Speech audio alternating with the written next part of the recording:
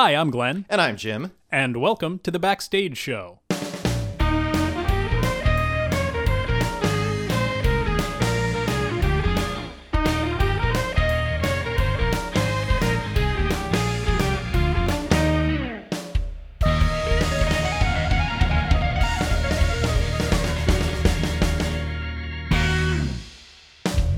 In this week's episode, we're going to start our discussion on auditions and casting. Ooh, I don't know. This is a lot of pressure, having to perform. A little nervous about going on auditions. Well, you're not auditioning now. You've already got the gig, so... Oh, well, that's good. I thought I was just on a trial basis. Well, we'll see, I guess. What's my contract on number of episodes before you'll give me, Well, you've got the recording equipment, so I kind of need you, I guess. All right, then. Yeah. So we're starting this week. We're going to be talking from the actor's perspective for preparation, and then we'll finish out next week talking still from the actor's perspective on casting process. There's a lot to talk about. Yeah, and then we'll do the same too from the director's perspective, because those are the two perspectives that we know the most about. For obvious reasons, because we've both directed and acted, and of course, both of us started out from the actor's side of it, auditioning. Yes, so that's what we're starting with here, and starting with the preparation, which is... I don't know. I've gone back and forth. So I have gone to some auditions completely unprepared, knowing almost nothing about the show. When I first started doing this, you'll learn things as you go, but kind of getting into theater, you find out about a play and, oh, that sounds interesting. Maybe I'll just go check it out and try it out, see what happens. There were even some, like in my early years when I was really only going to one theater and working exclusively out of that, I'm just like, all right, well, it's a non-musical, so I'll audition for it, even if I know nothing about it. So I did audition for a few plays that I knew nothing at all about. Yeah, I think like going back to, pre-community theater for me, just in high school, hearing, oh, there's a play coming up, I probably want to try out for it. Yeah, and I would think, particularly in high school, there's probably fewer options for you. Well, yeah, we only did two shows a year. Yeah. So at that time, whatever opportunities I could get. Yeah, but I mean, I might think that preparation in that case might be even more important. If you've only got two shots at something, you probably want to go in more prepared, right? That would make sense, wouldn't it? But I think at the time, I probably wasn't really thinking ahead to the idea of, how could I get a script to look at in advance of this? Yeah. Rather than just a general synopsis, here's what kind of show this is, here's what it's about, maybe find out what some of the characters might be. Mm-hmm. And so I guess that's a place to start with when you're considering auditioning for a show. An important step might be getting the script and reading it. Having done it, going through it many times, I highly recommend it because otherwise you don't exactly know what you're getting into. Yeah, there have been some times where I've been like, that sounds like an interesting show, and then I get a hold of the script and read through it and go, you know what, that's not for me. It's not the tone I was expecting, it's just not written very well. Yeah, or there's not a role that would work for you. Exactly. Yeah. So I highly would recommend reading a script these days anytime going, just so you can find out what there is and get a sense of where you see how you'd fit into it. Yeah. Now, are there some circumstances where you've just, for example, been reading scripts, looking for something to direct and gone, wow, if that ever actually, I'm not interested in directing it, but if it gets done, I'd love to audition for it. Possibly. Yeah. I mean, I know when I've read scripts for directing, a lot of times, even stuff that I have chosen to direct, it'd be like, there's a role that I'd really like to play in that. And I think I mentioned this in a previous episode where it comes down to if I'm directing, if I can get it into direct, then at least I'm involved with it in some way. Right. But if it came up somewhere else, I might be interested in auditioning for it. So you never know just reading scripts at random if you might come across something that interests you. Yeah, I think it's, as an actor, anybody involved in theater, I think it's whatever opportunities you have just to read scripts, just to get a sense of what's out there. Yeah. I think that's any aspect of theater that you're getting into, just reading a lot of scripts can be very helpful. Oh, absolutely. I mean, it can get expensive, but a lot of the theaters, a lot of community theaters will lend you scripts, particularly if they have a show that is coming up that you're interested in. You can just go to the theater and go, hey, I'd really like to read that because I might be interested in auditioning for it. Do you have a copy I can borrow? And hey, look at it this way. So many of the theaters, at least around here, have all kind of done the same shows that, there's a good chance that something will come up that you may already have been familiar with, either from if you read it for considering auditioning for another theater and it comes up again into another theater later on, then if you haven't you've already read it. Time. Now, what was I going to ask? I'm forgetting. Uh-oh. Glenn's having a senior moment. Yeah, well, I am pretty old. So... Well, between the last time I recorded and now, I turned 40. Well, yeah, there you go. Happy birthday. Thanks. You can send good birthday wishes to Jim at podcast@backstage.link. Well, you remembered that part. We got to get that plug in there at some point. So let's see. Amassing scripts, reading scripts is always helpful. I still can't think of it. Oh, what about auditioning? Like, say you've done a play, you've been cast in a role, you've done your rehearsals, you've done your performances, and then, as you say, a lot of the theaters in the area will do plays that other theaters have done. If you see a show that comes up that you've already been in, would you audition for it again? And if so, would you go for a different role? That's an excellent question.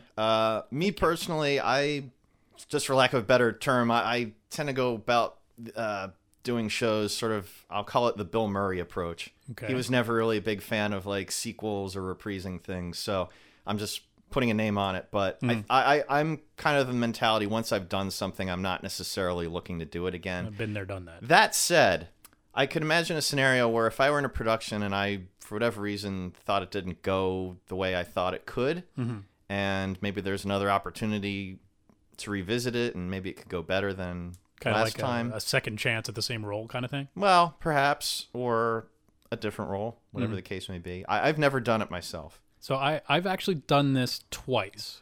I did it with Rumors. I played the police officer in Rumors twice. But that was kind of extenuating circumstances. I auditioned and got into the show once at Dramaturgs at the Barn. And then I'm forgetting the name of the theater. At the time, it was Marple Newtown Players. I think they're called Spotlight Theater now. They were doing the show, and they lost the guy that was playing that role like 2 weeks before they opened. Right. And since I had played it like within a few years, they figured I'd be able to step in, and they asked me. And wasn't necessarily, though, that you were looking to do it. It just kind of came up as an opportunity. The second time I did that is I don't even know if that counts. That was all on the timing. When I had done that at Forge in one of the little vignettes in there, and I did a different vignette at Barley Sheaf. So I don't even know that counts, because, I mean, yeah, you could say I'm just playing a different role in the same show, but it wasn't even the same vignette. No, so it's kind of that's kind of a gray area because of the nature of that show. Yeah. I mean, I guess technically I've worked on 2 different productions of A Midsummer Night's Dream, but one was in an acting capacity and kind of helping out with stage crew, and the other was as a sound designer. So yeah, I don't mean, that's count different. that. I don't know that I have done that directing. I have thought about directing some shows that I've been in, but it hasn't come up yet. Well, I guess you also did sound design and directed True West, so there's another one. Well, that's true, yeah. I forgot about that, but but again, that kind of really has nothing to do with acting in that case. So, no, I haven't done it. Would I? If I were of the right mindset, if I felt like there's an opportunity where I didn't, the production didn't get to its full potential for whatever reason, and I had another opportunity, it was a part I really wanted to do again, then maybe I'd consider that. Yeah, I think it would be interesting. I mean, as a director, and we'll get into this more when we start talking about this from a director's point of view, to me, it's kind of a red flag if somebody puts in that they've been in the show before, because I'm worried that they already have a particular way of playing this role. They've already been directed in it, and it might be difficult for them to learn a different way, learn my way of doing it. Yeah, I hadn't really thought of that. Yeah, but and I think it's a concern as an actor, too, because, you already have done this. You feel confident, hopefully, that you've done it, and it might be difficult to learn a different way to do it. Well, I think if you feel like you've done it successfully, then... Yeah, then it's also just kind of been there, done that. Right, which, maybe you enjoyed it so much you'd want to do that again, or maybe you feel like you have closure with it and don't need to revisit it. I don't know. I guess it depends on But then it's going to be a different individual experience. If you had like a great experience doing it the first time, is that really going to get repeated? No, it's probably going to be different. There's no guarantee of that, obviously. Yeah. I think we're veering way off track here. What, us? Yeah, well, no. I guess by now that's pretty much been established. So we're talking about auditioning, preparing for auditions. This is very free-form stream of consciousness. Yeah, I mean, we're having a conversation about theater, and you're privy to it, I guess. Now, here's something I was going to ask you earlier, kind of related to this thought. So some people have like a dream role that they've always wanted to play in a certain show, or maybe it's just a certain character. Yeah. Do you have any of those? I don't know. I've gone back and forth on this. I've answered that question before, saying like, well, I'd love to play Hamlet, but that's not going to come up. It's not going to happen. The odds of me having even an opportunity to play Hamlet in community theater are pretty slim, because Shakespeare doesn't get done too often, and I don't know that I've ever seen Hamlet come up. No, unless it's in a permutation of it, like complete works of William Shakespeare. Yeah, Abridged, but complete that's works not really the same abridged. thing. There's like a one-act Hamlet that I've looked at. Oh, really? For a one-act festival, but I just don't know that would be, or Rosencrantz and Guildenstern does have a Hamlet role. But not the main focus, obviously. No. So I don't know that really counts. I've also thought previously that I would love to play Dracula, and I did direct Dracula, but I don't know, that opportunity actually has kind of presented itself because Forge Theater is doing Dracula in the version that I directed in their next season. But I went back and forth and talked about it with my wife, and I'm going, I don't know that it really is that important to me. So it's hard to consider that as a dream role. I played John Proctor in The Crucible. In retrospect, I think that right there is a dream role. I didn't know it going into it, and I don't know that I felt that way going into it, but looking back on it, I'm like, wow, I was really lucky to get that because I was walking into a theater where they barely knew me. I never knew the director, so they were casting an unknown. So I got lucky there, and it was a fantastic experience playing that role. Do you have dream roles? Well, it's kind of ironic because the last show I directed was a Sherlock Holmes play, but I thought maybe someday that might be a cool opportunity if I were so inclined. Yeah, I would love to play a Sherlock Holmes, and I actually thought about coming up to audition for you, but I'm like, I don't want to put that kind of pressure on him. I did actually audition. I forget the name of the show, but there was another theater in the area that I had never been to, and I went up and auditioned and said I would take the Sherlock Holmes role and nothing else. And I didn't expect I would get it, and I didn't. So, well, you just kind of raised a point I was going to segue into is geography. Yeah. So in the past, in years where I was kind of getting a feel of what auditions were coming up where, I'd kind of scour, okay, what areas am I willing to go in? Which theaters am I willing to go to? How far are you willing to go? How far am I willing to go?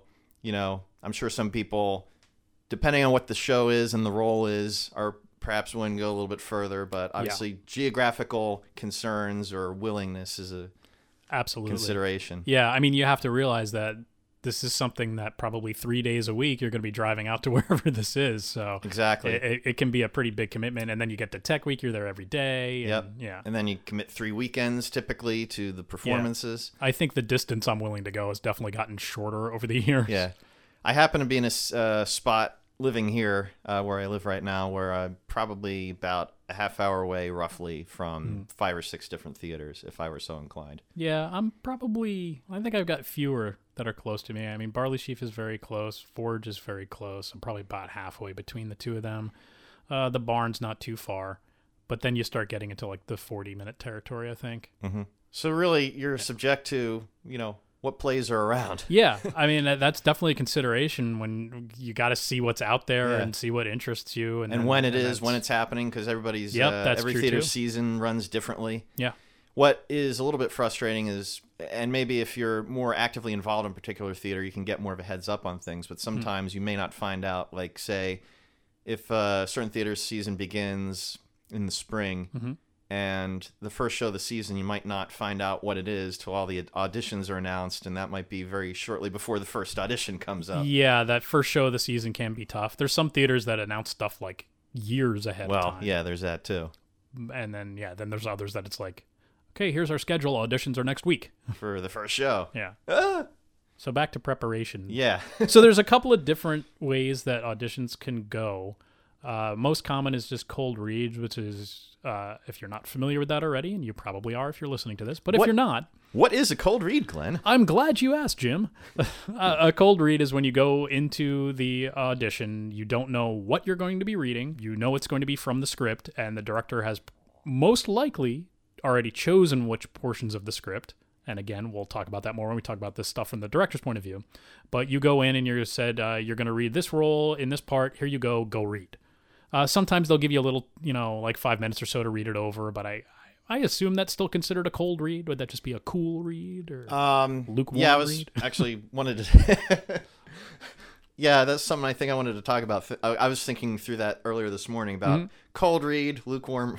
Yeah. I didn't think of it in those terms, but I guess I would think of a cold read as, in most practical sense, in that you don't know what you're going to read until you actually get to the audition.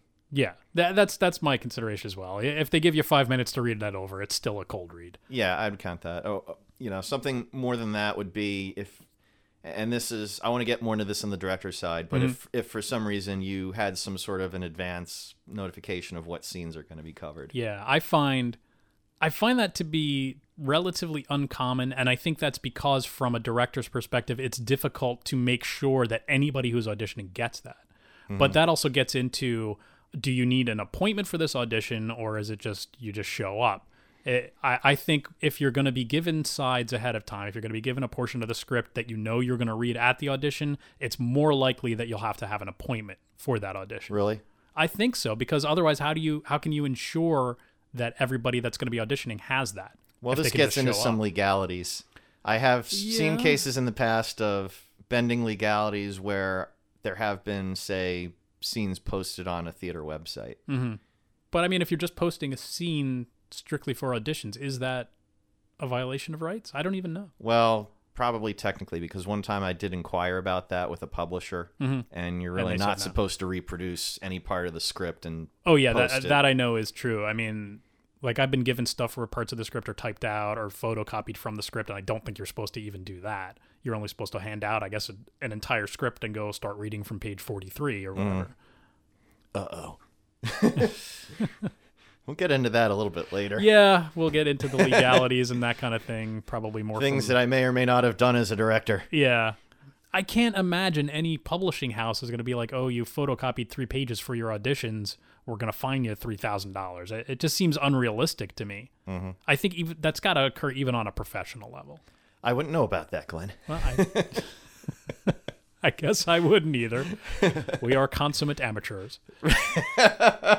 Put it this way, probably 95% of the auditions I've attended are effectively cold reads. Yes, I think that's the most common is cold read.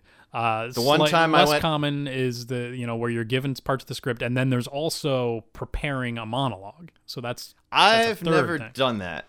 I've had to do it. I've never had to go to an audition as an actor with a prepared monologue that I can remember. I think I've had to do it twice, and I think it was both Shakespeare. I think with Shakespeare, because they're worried that because the language is so unusual and different from what we're used to, that cold reads could be more difficult. So they want to be sure that you can handle the language. So they ask you to prepare a Shakespearean monologue. I never thought of that, but that's probably a good idea. Yeah, I think for Shakespeare it helps. When I first thought of that, I'm like, okay, if somebody's going to come in and do a Shakespearean monologue and you're doing a zany comedy farce, then it kind of has no real relevance to the play. Yeah. Why bother?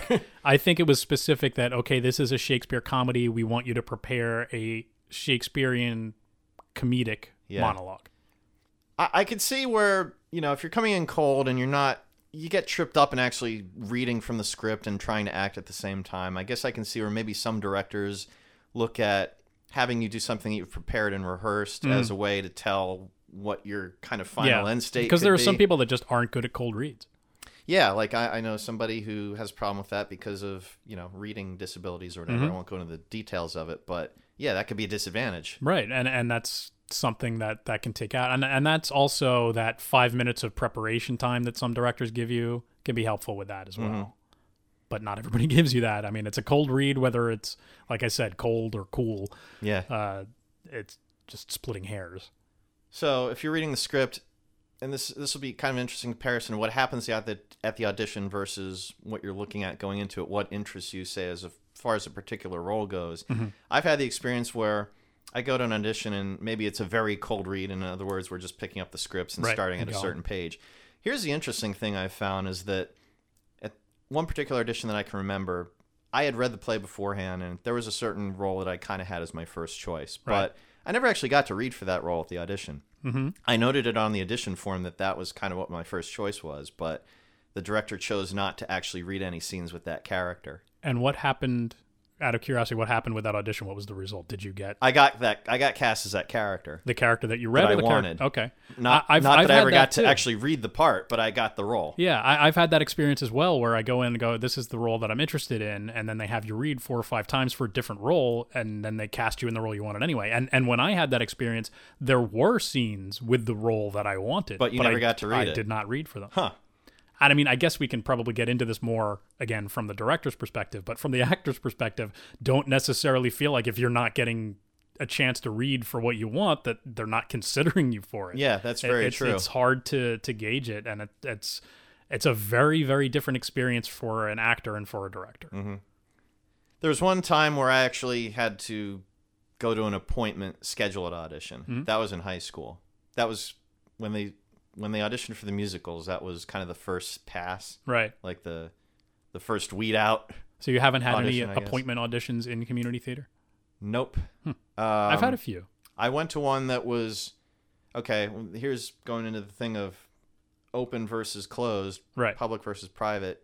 Most of the auditions I've gone to, you see what everybody else is doing. Right. There was one I went to. It was at Forge for Proof, where we were all sequestered in the basement until it was our turn to come up and read. Yeah, I've done that as a director, and I have experienced it as an actor. There was one audition that I went to that I had to make an appointment for, and then when I got there, it was different than anything else I've auditioned for, wherein I had to read with, I think it was either the assistant director or the producer. So I had an appointment. I went in. I had waited in one room. I think I had to fill out a form there, and then they brought me into another room where it was just the director and 2 other people, and they gave me what I was going to read, and I had to read that opposite one of the other crew members. That was very different to me, and it was difficult. I honestly, whenever I've seen professional auditions depicted in movies or TV, that seems to be what it is. Yeah. Where you've got one person acting their heart out and then the other person kind of flatly reading the lines. And that was my experience. I did not get cast in that show. I don't even remember what show it was, if that's what you were about to ask. And how did that make you feel? I'm being the crew man. Yeah, that's pretty much what it was. And yeah. That's tough. I mean, it's definitely tough. I mean, that is a way to handle auditions where you're reading opposite somebody who's not really acting. They're just reading. And I think that personally, that makes it more difficult for me as an actor. Yeah, I would think so. The case I was describing where we were all sequestered, even when we did go up to read, we were reading with, say, a scene partner or two. Yeah. And I've had that experience several times. I go back and forth on whether or not I prefer that. Because if you're sitting and you see everybody else going, it kind of makes it makes the experience maybe a little more fun, maybe a little more relaxed. Whereas if they're bringing you up just in pairs or whatever to read a particular scene, it feels like the tension for me as an actor is a little higher. It goes both ways, I guess, because, on the one hand, if you see what everybody else is doing, reading the same role that you're interested in, then you're kind of trying to think of, is it like a competition? How do I make myself stand out compared to this guy? Or, oh, they really liked what he did. Should I try to incorporate something? Yeah, and I think personally, from a director's standpoint, that's almost why I prefer the sequestered thing, because you don't get everybody going, okay, well, apparently that's how they want the role to be read. I should keep reading it. I should read it how that person did it. Yeah. So, and as an actor, I think seeing that, like you said, it almost gets stuck in your head going, oh, okay, that's how that's supposed to be read, even if they haven't done a good job. It's difficult. Well, I mean, I guess if it was easy, anybody would do it. Yeah. I think, though, from the director's side, just because somebody did something really funny with reading a particular scene, it isn't necessarily what they're looking for. Yeah. It just might have been a natural reaction to something that they thought was funny. Yeah. And I've also experienced they might just have screwed something up really bad and the director laughed at it. So you got to be sure not to do that. Yeah. What do you think makes you more nervous? Auditioning as an actor or holding auditions as a director? Probably the actor side. Yeah. I don't know. I mean, because as an actor, you just have to worry about yourself. And this just goes in general for shows, that as an actor, you're worrying about yourself. As a director, you have to worry about everybody. Mm-hmm. And you have to make sure, if you're casting, that you're making the right decisions. Whereas as an actor, you just have to worry about whether or not they're going to cast. Well, the director kind of runs the audition too, so if they need to see something again, they can ask for it. Whereas if you're an actor and you screw something up, you may not get another chance. I've had a lot of directors, and I've said this as a director, if there's anything else you'd like to do that you haven't had a chance to read yet, I don't think I have ever taken advantage of that as an actor. But as a director, I do mean it sincerely. Yeah. Because I might have just missed something, and I want to make sure that the actors have every opportunity to show me what they can do. I've had directors who kind of feel like, or kind of discourage that mentality, like, okay, I'm the director, I know what I'm looking for, I've seen everything I need to see. Yeah. If I'm asking if, I don't have that kind of confidence as a director, I guess. Or as an actor. Have we covered everything? What haven't we covered? Oh, yeah. Here's a good one. Yeah. Taking direction during an audition. Yeah. That's a big one for me as a director. Because a lot of times what'll happen is you'll read something at this cold read and you'll get through the whole scene, and the director will be like, all right, I want to see that again, but try it this way. Try it, more exuberantly or whatever. They'll try to give you direction at the audition. It doesn't necessarily mean you've done something wrong. Yeah. I think it's actually, I look at it, well, more from the director's side, I look at it as kind of an encouraging thing, because it kind of gives you an indication that they see something in you and they want to tweak it a little bit to see if you can give them maybe a little bit more in lines with what they're looking for. Also, if you're kind of new to the theater and you've never worked with this director, they might kind of actually be testing the waters with it to see how well you take direction. Right. Yeah, I mean, I think it's fairly encouraging from the actor's standpoint. If I get asked that as an actor, I could see why you might get frustrated thinking, oh man, I screwed it up. They don't want me to do it that way. But I think it's usually that, like you said, they want to make sure you can take direction. They might want to just see you try it some other way. I find it encouraging as an actor. Yeah, and thinking about it more, I don't feel like as a director, having held auditions in the past, that maybe I've done that enough. I think that's actually more of a positive thing to do more of. Yeah, I'll get into this more from the director's standpoint. Yeah. we keep getting saying ahead that, of myself a little bit. Yeah, we keep saying that, but yeah, as a director, when I've done that, I have sometimes just given them direction that I know the role should not be played this way, but I'm going to see if they can do it. So if you get something wacky as an actor, that might be why you might have a perverse director like me who likes to screw with his actors. Well, yeah, it could be a sort of an exercise testing you as an actor, but not necessarily directly related to what's being looked for the. Yeah. Is that fair? Yeah, that's fair. I guess the only thing we haven't covered is musicals. Of course, there's a pretty good reason we haven't covered that. Well, there's one other thing I wanted to mention too. Yeah. Approaching audition as an actor is thinking about your level of commitment. What are you comfortable with? And I'm kind of thinking this in terms of more of shooting for more of a lead role versus more of a supporting role. Yeah. If you know that, for instance, maybe you're new to theater, maybe you don't want to dive right in and be the center of attention or have a role where you're on stage for the entire show, then yeah, targeting a supporting role is probably a better idea. I think a lot of times the supporting roles are more fun anyway. It's nice to have a lead role. I've had a couple of them, but it's a lot more work. It's a lot of pressure. Yeah, it really is. I mean, the show before the last one that I did was called Out of Sight, Out of Murder. And my character was... Yeah, I remember it. Yeah. Oh, okay. Sorry. Forgot. Jim also auditioned for that one. Glenn got the part and I didn't. Yeah. Well, there's probably a very good reason for that. And the reason for that is because when I auditioned, I basically just channeled Glenn. Yeah. They were looking for a Glenn type, and I happen to be a pretty good Glenn type. So that role was on stage for pretty much all but like 2 pages, and that was just a ton of the amount of lines to memorize. It's just like it was a lot of work and a lot of pressure to be on stage that much, and it's when also you're performing it, especially. Yeah, absolutely. And it was a comedy, but it was the straight role. Like it wasn't like everybody else got the laughs. So. I was in a show a long time ago, early one evening at the Rainbow Bar and Grill, and I think I was off stage in that show for a total of maybe 2 or 3 pages. Yeah, it's not great a lot of time. I mean, like it's enjoyable to a certain aspect having that kind of a role. But the last show that I did was Arsenic and Old Lace, and that I played a much smaller role. It was Einstein, right. Which was one of the bad guys, and it was a whole lot of fun because I had some offstage time where I could just kind of relax. And you get the laughs because the supporting roles are usually the ones to get the laughs in a comedy anyway. So that a lot of times that's more fun than a lead role anyway. That was kind of my last experience. Last time I acted, it was a British sex farce, and I played. I didn't actually appear in the show until the second act, but I was in a lot of the second act. Yeah. Played a bank inspector and had some very memorable moments for the times I was on stage. Yeah, sometimes that's better. And that kind of leads me into musicals, which the main reason we're not talking much about musicals is because in community theater, neither one of us have done any musicals.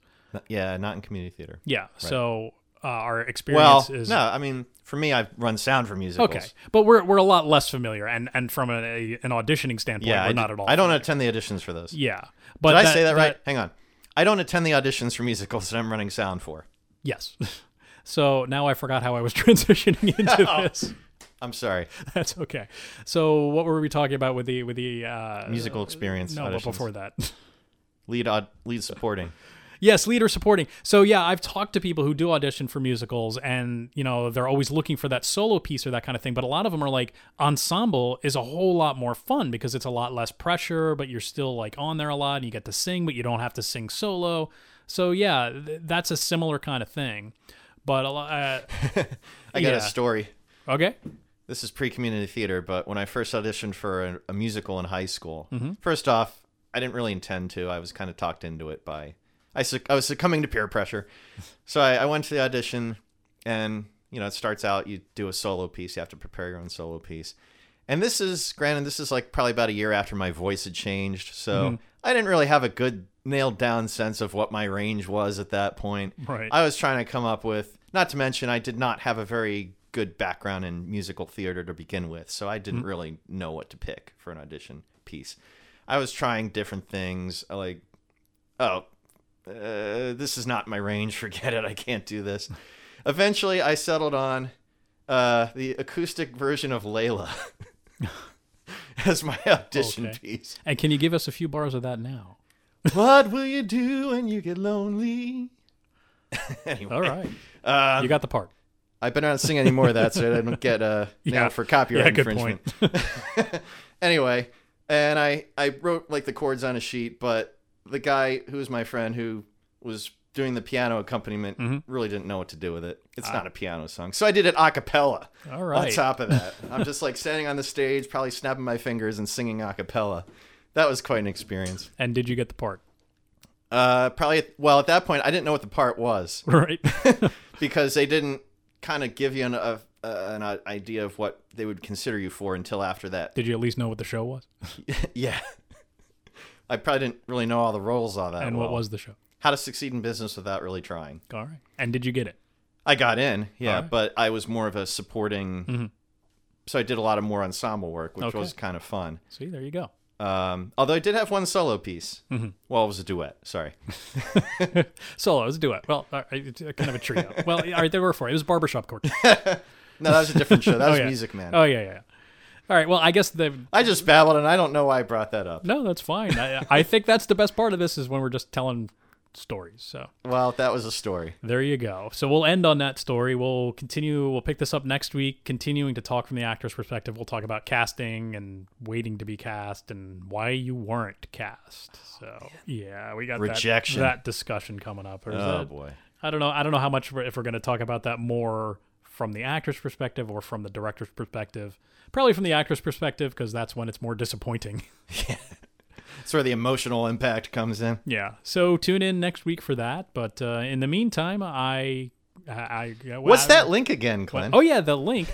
You can go and see our website at backstage.link, or you can give us an email at podcast@backstage.link. Until then, tune in next week. I have been Glenn. And continue to be. And I will continue to be Jim. And see you next time.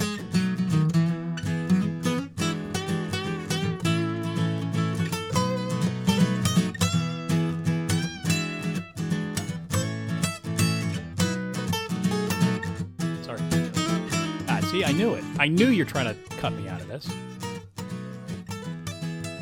So I'm getting a little background noise. Oh. Shall we? Sure, why not? Who's going first on this one? Me? Okay.